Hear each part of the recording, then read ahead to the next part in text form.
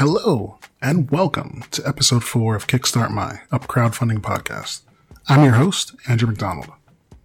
On this episode, I got the chance to speak to Andrew Gildee, creator of Lovecraftian noir horror comic Forgotten Hymns, which as of this interview going live, has 16 days to go and has nearly hit its goal. Andrew informed me of how this story came about. Spawned by a love of horror, this story mixed with modern interpretations of Lovecraftian mythos, hopes to bring attention to the horrors of sexual abuse. Inspired by the birth of his daughter and the fears of realizing the world she will grow up in, with the actual real dangers and monsters that walk among us, Forgotten Hymns was born to explore this subject matter.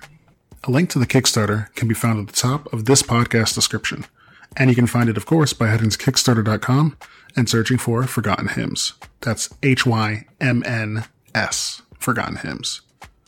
And now, on to our interview.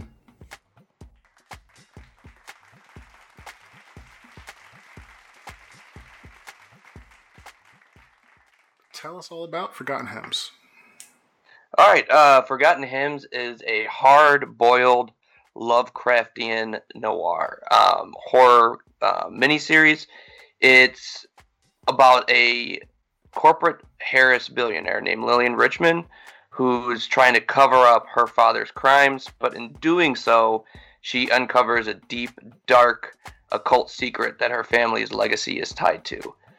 So it's a lot of monsters, a lot of crime, a lot of character-driven drama.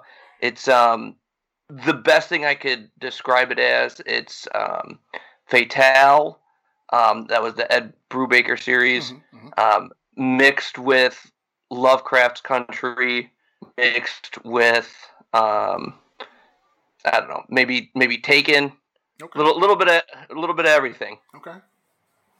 All right. So this is your second creator-owned book? Yeah, this is my second creator-owned book. My first book was Man of Sin, which was a horror. It was like what happens if a regular normal guy found out he was the Antichrist and how and why he would destroy the world.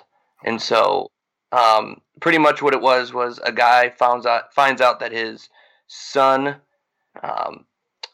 death was a little bit more covered up than what was on the surface. And so every step he takes to find what really happened about his son brings him that much further into like madness, and he starts getting some supernatural powers and things aren't what they seem. So a lot of dark horror stuff. Apparently that's what I write about. Apparently some of it's inspired by your own children from what I've seen. Yeah. So I write, so as a writer, how can I put this? As a writer, I think it's your chance when you go to tell a story to tell the world how it should work or how it should be. It's your way. It's your chance to say something to the world, and a lot of people do it in a lot of different ways. For me, I like to work in kind of the domestic realm, and what do I mean by that is like family stuff. It really means a lot to me. Just working in how to get through kind of deep family stuff, because it's something I think is universal that we all deal with. And so my first book, Man of Sin, dealt with how do you get over losing someone close to you? Like, how do you deal with that?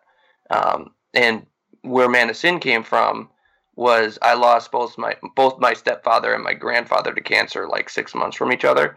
And I watched my family grieve, and it was, not only was it being really cathartic for me to write about that stuff, but it was my way to show them how not to deal with tragedy, if that makes sense. And so where Forgotten Hymns comes from, once I became a father a little over a year ago now, I had a little girl, and you start having just regular parent fears. And then when you have a daughter, there's a lot more fears in the world than I ever thought was there. Mm-hmm. That makes any sense. And so this is me dealing with and working through those fears that I have, that I see in the world. And if I could, shed more light on some of those things and help people work through those things, then that's, the name of the game. Gotcha. Because I know, like, from your description, you say, the book deals with, human trafficking, other things like that. And then to know it's, partially inspired by the birth of your daughter, I mean, I can kind of get that because I have a daughter, too. She was born 3 years ago. And you start to think crazy things that you never thought before you have a kid. You start to go, maybe it wouldn't be such a bad idea to microchip my kid so I can know where she was at all times. Like Apple's talking about AirTags coming out, and I'm already thinking, what can I sew this into in her clothes so that I always know where she is in case she's ever missing, and near an iPhone, I can find her. I mean, I get that. And in a way, I guess it could be kind of Lovecraftian because it's an unknown deep darkness that you just look at everything. And I'd argue in 2020 especially, everything is dangerous to you and your family right now. And it's just kind of, you can keep your loved ones close, but something unknown and unseen might come to get them, and you won't be able to do anything about it. That is 100% the book, right there in a nutshell. Like, I am so fearful of the things that I can't control, which is a very Lovecraftian kind of theme. And on top of that, I really, when I started thinking about like sexual abuse or human trafficking, and I started thinking about like there's probably so many people that I've walked by in the mall or on the street, or maybe even I work with, that I have no idea, the scars that they have, if I'm going to use that metaphor. And that's, an unseen monster that only they are dealing with. And so I thought it was a really unique way, an angle I could attack Lovecraft and his themes. Because Lovecraft is, I could have done like a big Cthulhu monster and all that stuff. But I think it's been done over and over again. And then kind of Lovecraft Country did it in a really nice, awesome way, kind of in the mainstream for the first time in a long time. Like I don't think we've seen a mainstream like Lovecraftian thing in a very long time, if at all. Maybe The Thing back in the 80s. So that was like the biggest one. And so I knew when I had this idea that I needed to attack it from a completely different angle. And that was, I thought, not only an angle that was unique, but it was an angle that meant a lot to me. And so that's kind of how I went about it. Okay. So your characters, the Richmonds, how did they come about? So I didn't want my story to be about another victim. I didn't want, someone who they themselves dealt with sexual abuse or sexual trauma or anything like that. I wanted for my story, when you craft a story, there has to be some sort of lesson in there that the character goes through, and then the audience vicariously kind of learns that lesson as they go through it. With someone being a victim, we've seen that over and over again, right? The victim doesn't need to learn the lesson, right? Who needs to learn the lesson is the person who's either doing it or the people that allow it to happen. And so when I started thinking about that, I really wanted to deal with someone who had all the power and the wherewithal and the knowledge to stop this and say something to make a difference in the world, but isn't. And so and then what happens when that person is faced with the reality of their situation? How do they, overcome that? And, if that makes one person who might be in that position, is able to say something or do something, then, I've done my job. Makes sense. So that's kind of, that's how I attacked it. And then the more I thought about it, now that I'm a father with a daughter, I really, I didn't want it to come from a male perspective. I definitely wanted a female, not only with the type of themes that we're attacking and talking about. But I also wanted something that when my daughter's old enough to read this, that she could like, maybe I don't know if identify, but at least there's a strong female character for her. Makes sense, because it's going to be a couple years down the road before she reads it. Yeah, I mean, it makes sense. I mean, from what you write in the Kickstarter, I mean, the main character is, it's a female character with agency. This is a person who potentially lives above this type of reality. This kind of thing doesn't have to affect her, doesn't typically affect her, but she's being drawn into it because of family drama, and now she's being forced, from what it says, to make a choice whether how she's going to handle it and deal with it. So it's probably something that happens more often in reality than we know, but it's also a glimpse into it because we would never know about it. It would all be behind closed doors. This is that peek behind the closed doors that we wouldn't see. Definitely. So your creative team, I see you have your artist, you have your letter, you have your editor, all which come with some decent accolades. How did you assemble them? Yeah, that's a really good question. So I'll start first with Isaac, the artist. I was looking for an artist. I had just kind of was starting to put the project together, and I have a bunch of buddies in the kind of comic book world, and one of my good friends, he's an amazing writer, amazing creator. His name's Alex Breen. He was looking for an artist for a project himself, and one thing me and him do besides, we kick ideas back and forth. He was like, hey, these are some of the artists that I'm thinking about doing this project with. What do you think about them? And then one of them happened to be Isaac. And I was like, and he told me what his project was. And I was like, you know what? The best person for this is artist A, which is not Isaac, right? Because his style's perfect for this. I was like, but I really like Isaac. Can I poach him from you? And he was like, yeah, I was leaning towards that guy anyways, but Isaac is awesome. Isaac's style wasn't the style I was originally envisioning for the book. But the more work I saw of his, the more I fell in love not only with his storytelling ability, because he's an amazing storyteller, going from panel to panel to page, his level and attention to detail. Just the graffiti on the first panel, on page 2 on the building, that just takes so much time, and the fact that he's willing to do that in each panel. And if you go down, I think if you're looking at the Kickstarter, it's page 5 or 6, that cornfield, he drew every single piece of corn in there, man. Oh, that's wild. That's a lot of corn. That is a lot. Yeah. So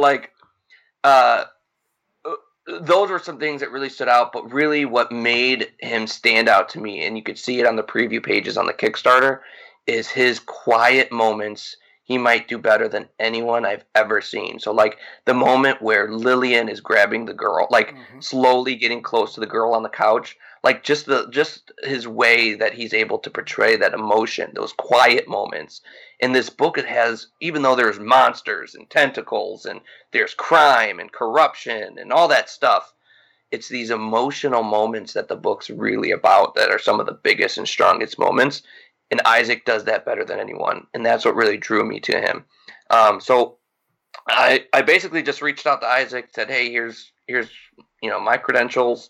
Here's what I'm thinking about doing. I'd love to work with you. And he graciously, not only was he available, but he was 100% on board with it. And I couldn't be happier. He gets the book. He understands the book. There's a page where they're on the Kickstarter where they're walking out of the apartment. They're kind of walking down the stairs.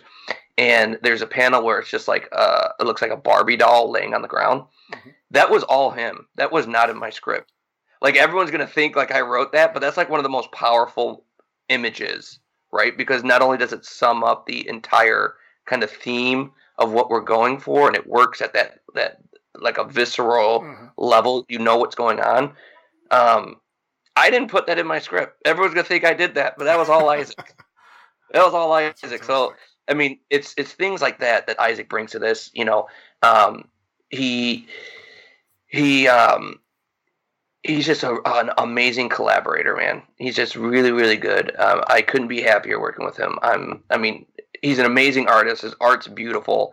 He totally gets the noir feel that I'm going for. Like he understands the shadows and the tone, and I mean, I'm just blown away by his work. I could just go on and on, talking about him. But yeah, that's how how I met Isaac. And a quick thing, this book is going to be all black and white, I'm guessing, right? All black and white with some splashes of color. So like if you see like on so like you'll see those, and then the blood on the deer, and we're just gonna do it sparingly, but mostly it's black and white. We really want to get that noir feel. Because that was the next thing I was going to bring up. Because you don't have listed an inker, so I'm assuming he's doing the pencils and the inks too. And yeah, it's just it feels very strong, even though it's black and white. Like everything is super detailed. The darks are dark. Everything is. It's just very clear, like what he's trying to express when he's drawing it, between the use of light and shadow and just white space and dark space. Yeah, it's really cool. Just for one guy to have done all that, and all that corn. That's just so much corn. Yeah. I appreciate it, and I'll pass the love to him. Yeah, he's amazing. He really is, and he's super professional, which I love. And I got nothing but great things to say about him. Like he's amazing. I think we're gonna, hopefully one of the things that I always, one of my goals in this is, besides making a book and a great book, but hopefully my collaborators like Camilo Ponce from Man of Sin, Donna Black, who I did a short story with in Nightmare Theater, which was a big anthology that just got successfully kickstarted. We had a short story in that, or Isaac here. Hopefully someone sees their work and wants to work with them, whether it's another indie creator or bigger name. Like that's a huge goal of mine for these guys, which I hope it happens, and they deserve to, because they're amazing artists.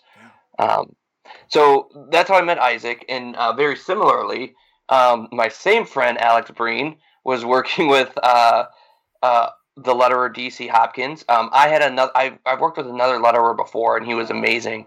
But it's one of those things that we worked together for 5 years, and I just wanted to, see what else is out there, right?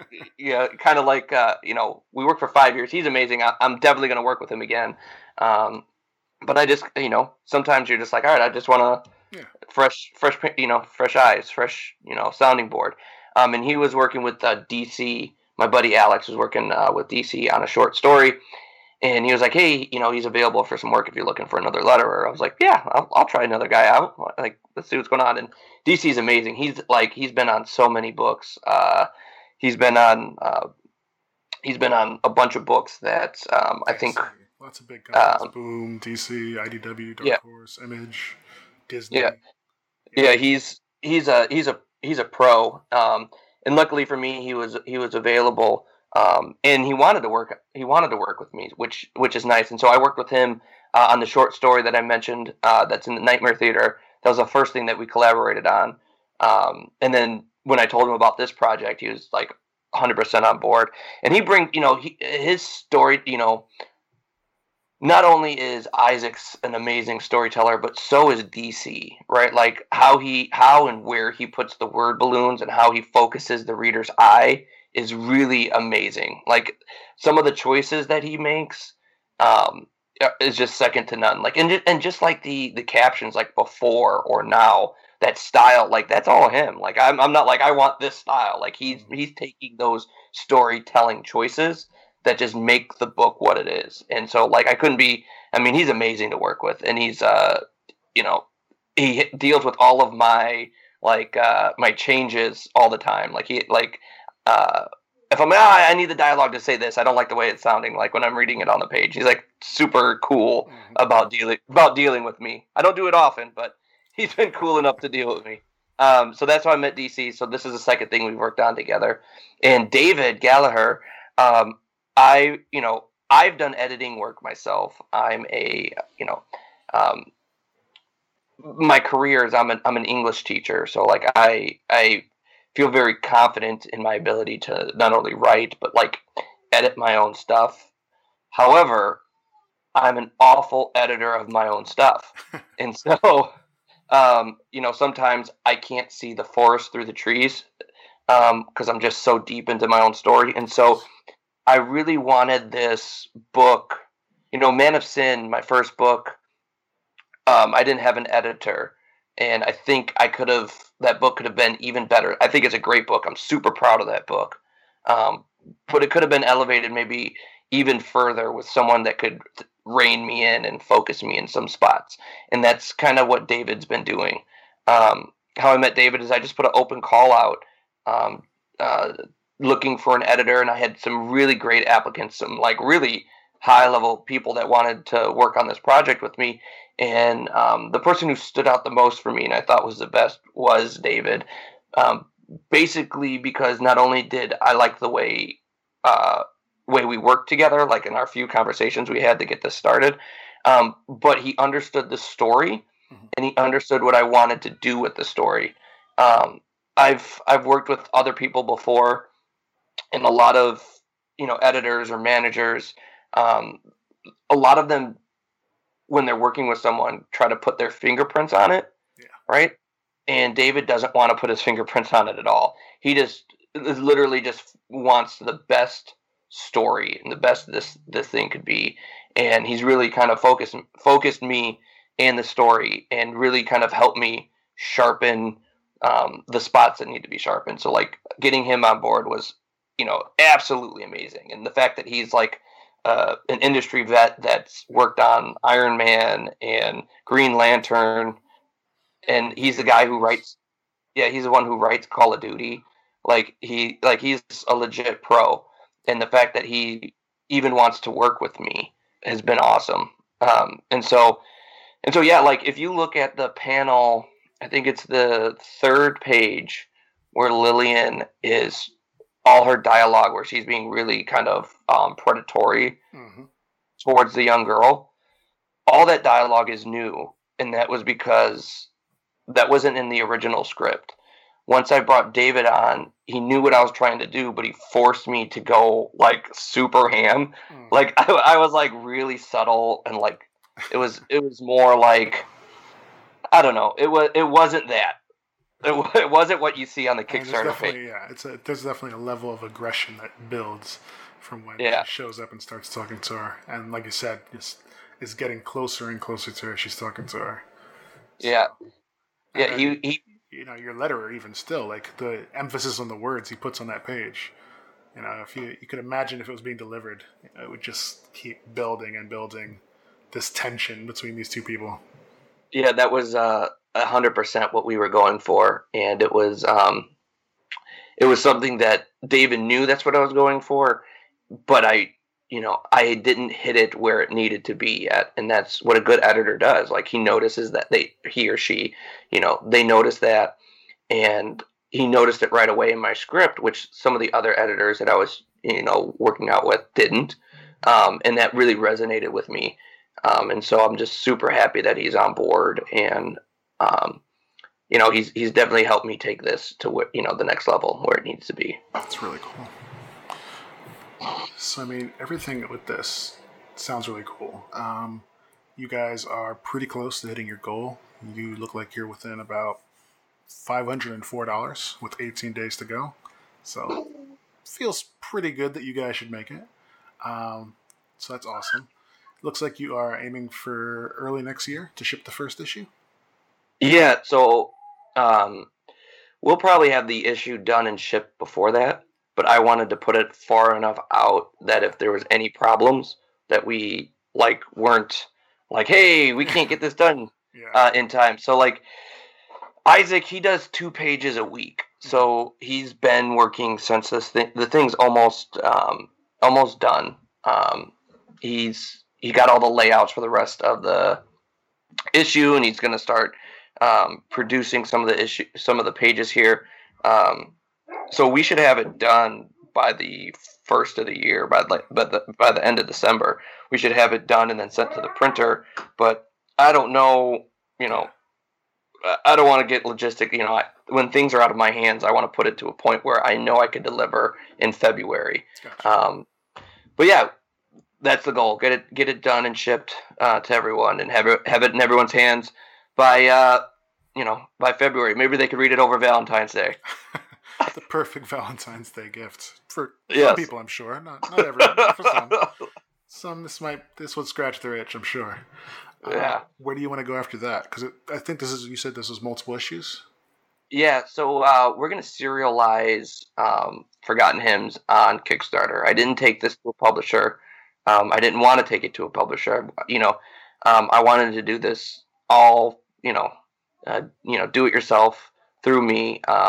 I've worked with publishers before. They're great. I'll work with publishers again in the future. But I wanted this to be something that was special and unique, and something that you could only, get through Kickstarter, which I think, is one reason why I like Kickstarter, right? We're giving people things that you couldn't get normally, through the direct market. So we're going to serialize the entire series and then come out with a trade. It's going to be, all through Kickstarter. But what's next is I have my first take on sci-fi. I'm working with another great artist who just finished his campaign Impure Blood on Kickstarter. I'm going to be working with him on a sci-fi story. Probably it's going to be in between probably issues 2 and 3 of Forgotten Hymns. So while Forgotten Hymns 2 is finished up and getting ready to ship, we're probably going to release me and Nathan are probably going to release that series, and the series is called Children of the State. And basically what Children of the State is, it's a kind of dystopian future in the way of like a Brave New World where everything is perfect. But the only thing is that you have to have a government license to have children. And so that makes DCFS the most powerful agency in the United States, and they, and we're going to follow some DCFS agents as they look for, children crime, if you will, about pregnancies. And so what it kind of turns, there's a lot of really fun things we're going to do with that series. Like, there's a class thing and an socioeconomics thing that, like, the only way you could get this license to have children is you have to have the means. Yeah. And so that creates a whole kind of subsect of a black market for children in a different kids. Yeah. And when me and Nathan, when I was pitching this idea to Nathan and we were just talking about it, he was like, yeah, and the first image I see is like, if only the rich have kids, people are going to want those kids. If you can't, right? Like, people are going to want to have a family. So you're going to have to hire some sort of, security. And he was like, I just see nannies with machine guns. I was like, that's the greatest image I've ever seen. Yeah. So Children of State, that's going to be our, my sci-fi series. It's a near future-ish, future adjacent. So that'd be a lot of fun. So that's the next thing after or in between Forgotten Hymns. And then I may have one or two things up my sleeve here or there, but it's way too early to say anything. All right. Well, that's definitely something to look forward to. And just so we can say real fast, Forgotten Hymns has 18 days to go, so there's plenty of time. But before we wrap up, just want to know a little about you as a person, as a whole. What started you as a writer? Oh man, that's a great question. I was always writing different things and being creative as a young kid. Like, I remember making my own Beanie Babies, like drawing them out and writing poems, because I was big in the Beanie Babies when I was like 7 or 6. I'd like, oh, there's not a starfish Beanie Baby. Let me draw a starfish on this piece of paper and like color it and then make my poem. And I remember like compiling like a whole list of them and then begging my mom to send them to, Ty Warner or Ty, whatever the company was, because, they had to see that they were awesome. I think they're awesome. Clearly. Yeah. Yeah. So I did that. Another thing I did was, back when the big like yellow phone books were a thing. Oh yeah. And so I remember being like 7 or 8. I was young, maybe 10 at the most. I remember getting the yellow phone book, flipping through it, finding Sega of America, and calling Sega of America, and then the first person who answered the phone, I just started pitching this game idea, and like I don't even remember the game. I just remember doing this, and it was a very nice secretary, and they listened to me, this like 10-year-old, like talk for like 20 minutes. They're very kind. They're like, let me send you over to like R&D or whatever. Yeah. And then she transferred me over there, and like I remember just sweating, like, oh my god, they're gonna make my game. They love it. And they, R&D answers the phone like, whatever, and it was a completely different tone. It was like, they're like, what's going on? I was like, oh, my name's Andy, blah, blah, blah, blah. And I started like, and as I'm going through, he's like, stop. He's like, do you have a demo? And I'm 10. I'm like, what the fuck's a demo? And I was like, no. And he was like, all right, once you have a demo, send it to us, and hung up. And I was like, no. What's and a demo? I gotta find a demo. Yeah, I had no idea what a demo was. So I did that. I actually did the same thing to Nintendo. They didn't pick up though. No, I mean, you just have to call up and be like, "I'm looking for Mario's father." Yes. So that was like it was always been kind of something I like to do. And so when I went to college for creative writing. So I was in kind of that realm anyways. I kind of studied that for a really long time. Mm-hmm. And then when I got out of college, I decided I wanted to be a teacher. So I started, down that path. And I was always working with, stories and all of that stuff. And then really what happened, this is kind of a really kind of full circle moment. Mm-hmm. I was at C2E2 years ago, maybe 7-8 years ago, maybe longer. I don't remember. And it was the first C2E2 I was ever at. And I was getting copies of the comic Fell from Warren Ellis and Ben Templesmith. Mm-hmm. I had the whole series, and Ben Templesmith was signing at C2E2, and he was very gracious. I walked over with like 12 comics or something crazy like that, and he was like, and I didn't know like that's like not a like my was like my first convention or whatever.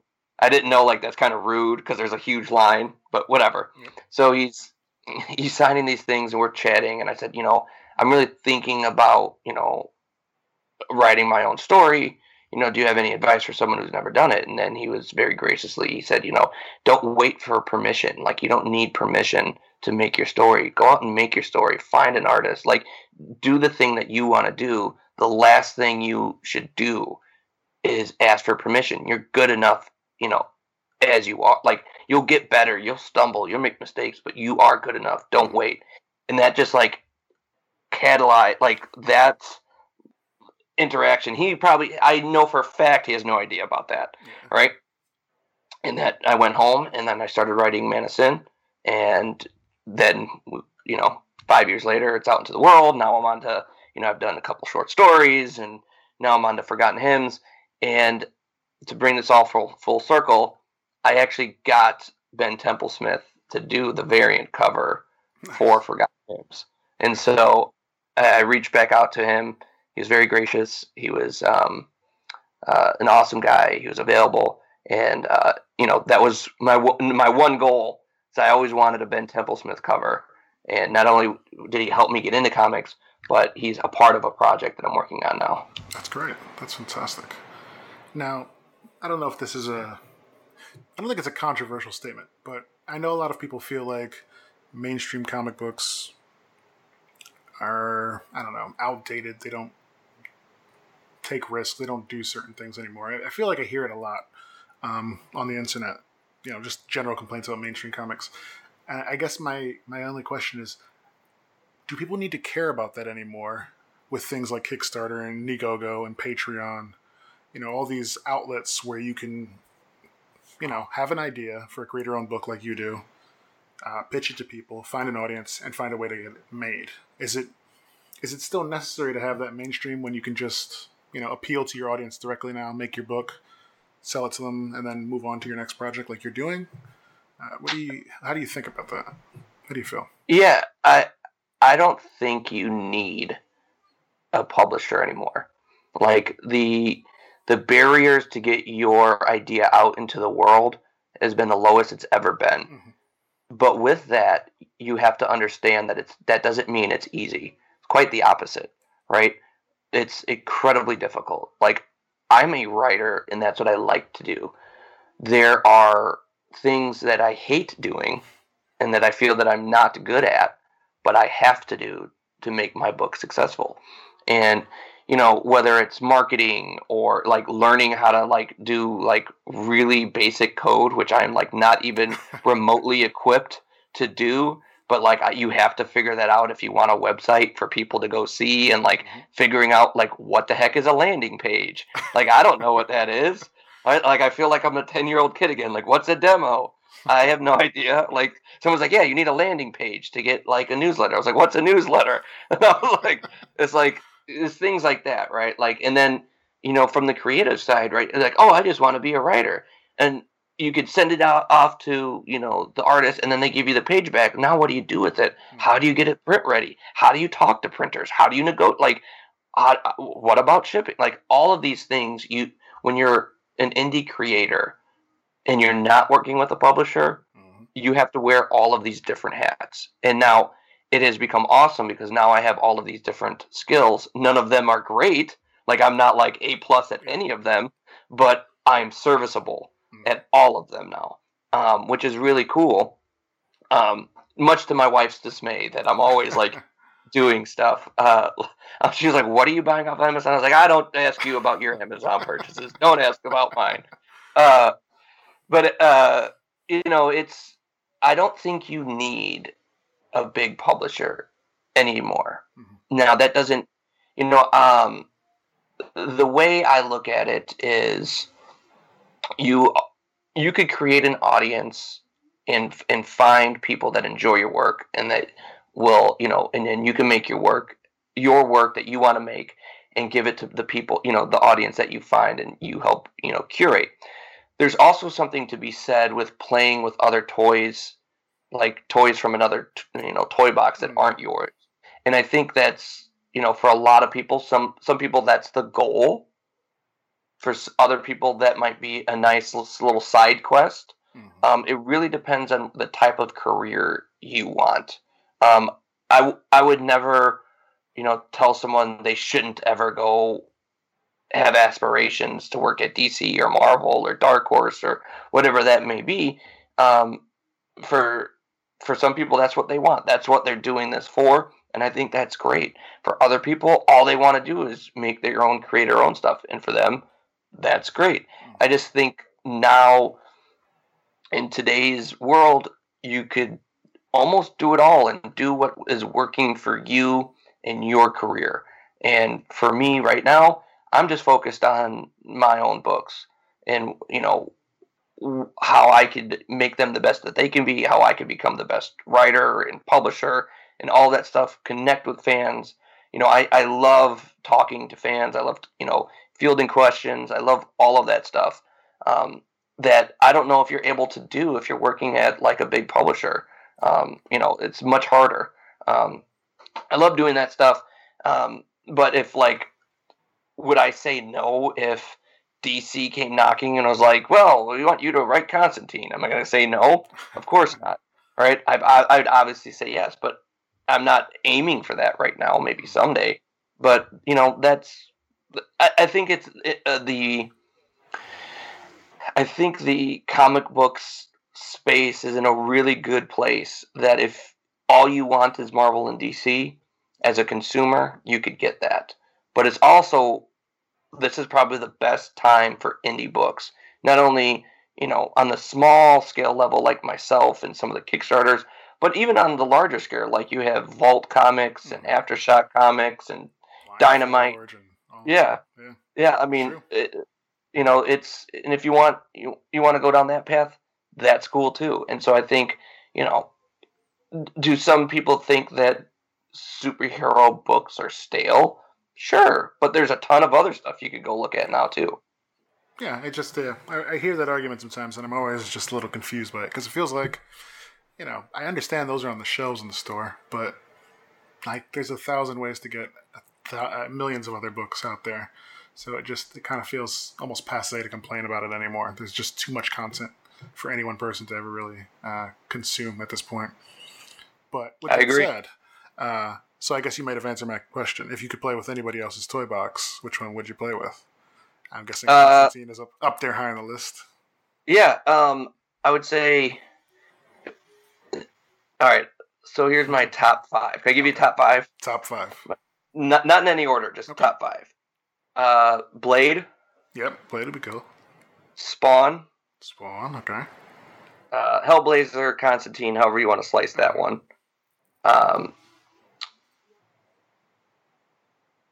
Doom Patrol, Oh, interesting. and then the last one would probably be. I would really like, if I was ever given the chance, I would really like to do. I don't know. I want to say like Justice League Dark, but I feel like that's still in like the Constantine realm. Yeah, it would be Uh, kind of. It's so a bit of halfway between, mainstream and you know, halfway between Constantine. you know what? I'll go with something way off the. I guess I was gonna say, I'll give you a 5A and 5B. I guess the Darkness. Mm-hmm. I could do the Darkness, and then really completely out there. I would like to write Gambit, like of all things Okay. that I just listed. That's not even in the same ballpark. Yeah, although Doom Patrol is still that one strike Gambit. Like I can actually see because Gambit's a cool character, and anyone growing up in the '90s probably watching X-Men at any point in time, you're looking at Gambit and Wolverine going, "Those two are the guys. They're cool. I need a trench coat and claws." But Doom Patrol feels to me like actually the most out there question because outside of that series, I don't feel like I ever hear anyone talk about Doom Patrol like ever. Like DC doesn't feel like they talk about Doom Patrol. Yeah, I think. Well, here's my take on Doom Patrol. Uh-huh. I think. Did you read the Grant Morrison run? Are you familiar with the Grant Morrison run? I don't think I read it though. Yeah. Okay, so outside of the Grant Morrison run in the '80s, which kind of like helped launch his career, along with like Animal Man, Yeah. No one has been able to do Doom Patrol any justice, if you will. They don't get Doom Patrol. And what I saw when reading Doom Patrol, Grant Morrison, compared to like everyone after him or since him, is that he realized a couple things. Like he wasn't just writing out their stories to write out their stories. He was writing stories that like, what type of villain could the Justice League not like? Yeah. Handle. Yeah, like it's not even handle. Like you can't. Some of the villains and the bad guys, Superman just can't punch in the face. Batman can't punch in the face. Like they're just so. This is the only group of people that could deal with this threat, right? So that's number one. And usually people see that and they're just like, well, let's just make weird stuff, right? And where that's derived from, and I know this just because of my literary background, is he talks about specific literary movements throughout history, and he personifies them in villains. And so, like the Brotherhood of Dada, that is a surrealist movement in literature. Like I'm forgetting the name of the book, but the first story arc where the guy writes a book and it comes to life, that's a genre of fiction that people talk like. He was dealing with some really meta stuff that I don't think a lot of people have been able to handle. Usually they just make weird stuff to be weird, and I think that's why it's not resonating with people. Makes sense. And why most people, even if you didn't you didn't get the literary connections that Grant Morrison was playing with, you on some visceral level, some intangible level, that made more sense than just weird to be weird. And so I would like to take it back because, I'm trained that way, as a academic. I would take it back to the Grant Morrison roots. That'd be cool. I mean, there's definitely one thing I know about Grant Morrison is he's going to take you on a ride. There are going to be definitely parts of it you're not going to understand, but if you keep going and you follow through, you will get somewhere with him. that should hopefully make sense by the end. Yes. I just finished reading Nameless. Have you ever read Nameless? I've heard of that one. I haven't read it yet either. It is the weirdest thing I've ever read in my entire life. You could, if you want to save an hour, it's just weird, and that's where I'm going to leave it at that. Check it out after this. Yeah. I've always liked him, but I probably skewed more to his bigger mainstream stuff, like his Justice League run, his X-Men, and I'm trying to think what he did afterwards. That was a pretty big run too. He did something else after. Batman? It might have been that, yeah. But yeah, his run on stuff is always, it like I said, it always takes you for a ride. You get there and you go, huh, okay, I get it. It all makes sense now, but oof, for the beginning, no idea where you were going, buddy. Okay. Yeah, nope, he does that for sure. Yeah, I'm with you on that. Patrol, because I've gotten a little more into it now since that HBO Max series came out, so I'll have to learn more. Yeah, it's his. They're pretty faithful to his run.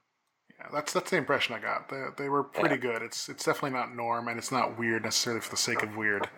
They definitely have a clear idea of what they're trying to accomplish. So it's definitely it's fun, and it's glad that they got renewed again. So it's not too bad. Well, Andrew, I think that is probably about as good a place as any to wrap up our talk. So if you have one last thing you want to say to anyone listening about your project, anything they should know? Yeah, if anyone wants to follow me on, Twitter or Instagram, my Twitter's at Andrew Gildy. My Instagram is at @agilde, so AGUILDE. And if you would like to get a free copy of Man of Sin issue 1, you go to agilde.com/free comic to get that. And my series Forgotten Hymns, if you're into Lovecraft, into crime, it's an awesome series. We got, 19 days, 18 days? I don't know. And probably by the time you hear this, you should still have roughly 2 weeks, if not a little bit more than 2 weeks to go, because this will get up pretty soon. Yeah, and we have 4 different covers you could get. We have the main cover, and then a noir variant cover, and then we have 2 kind of special variant covers from great artists. One's Ben Templesmith. And the other one is Luca Vasillo, probably said his name wrong, who's an amazing artist himself. So if you're into hard-boiled crime, into monsters, this series for you. Cool. All right. Well, Andrew, thanks again for talking to us, and we'll talk to you guys soon. Thanks for having me.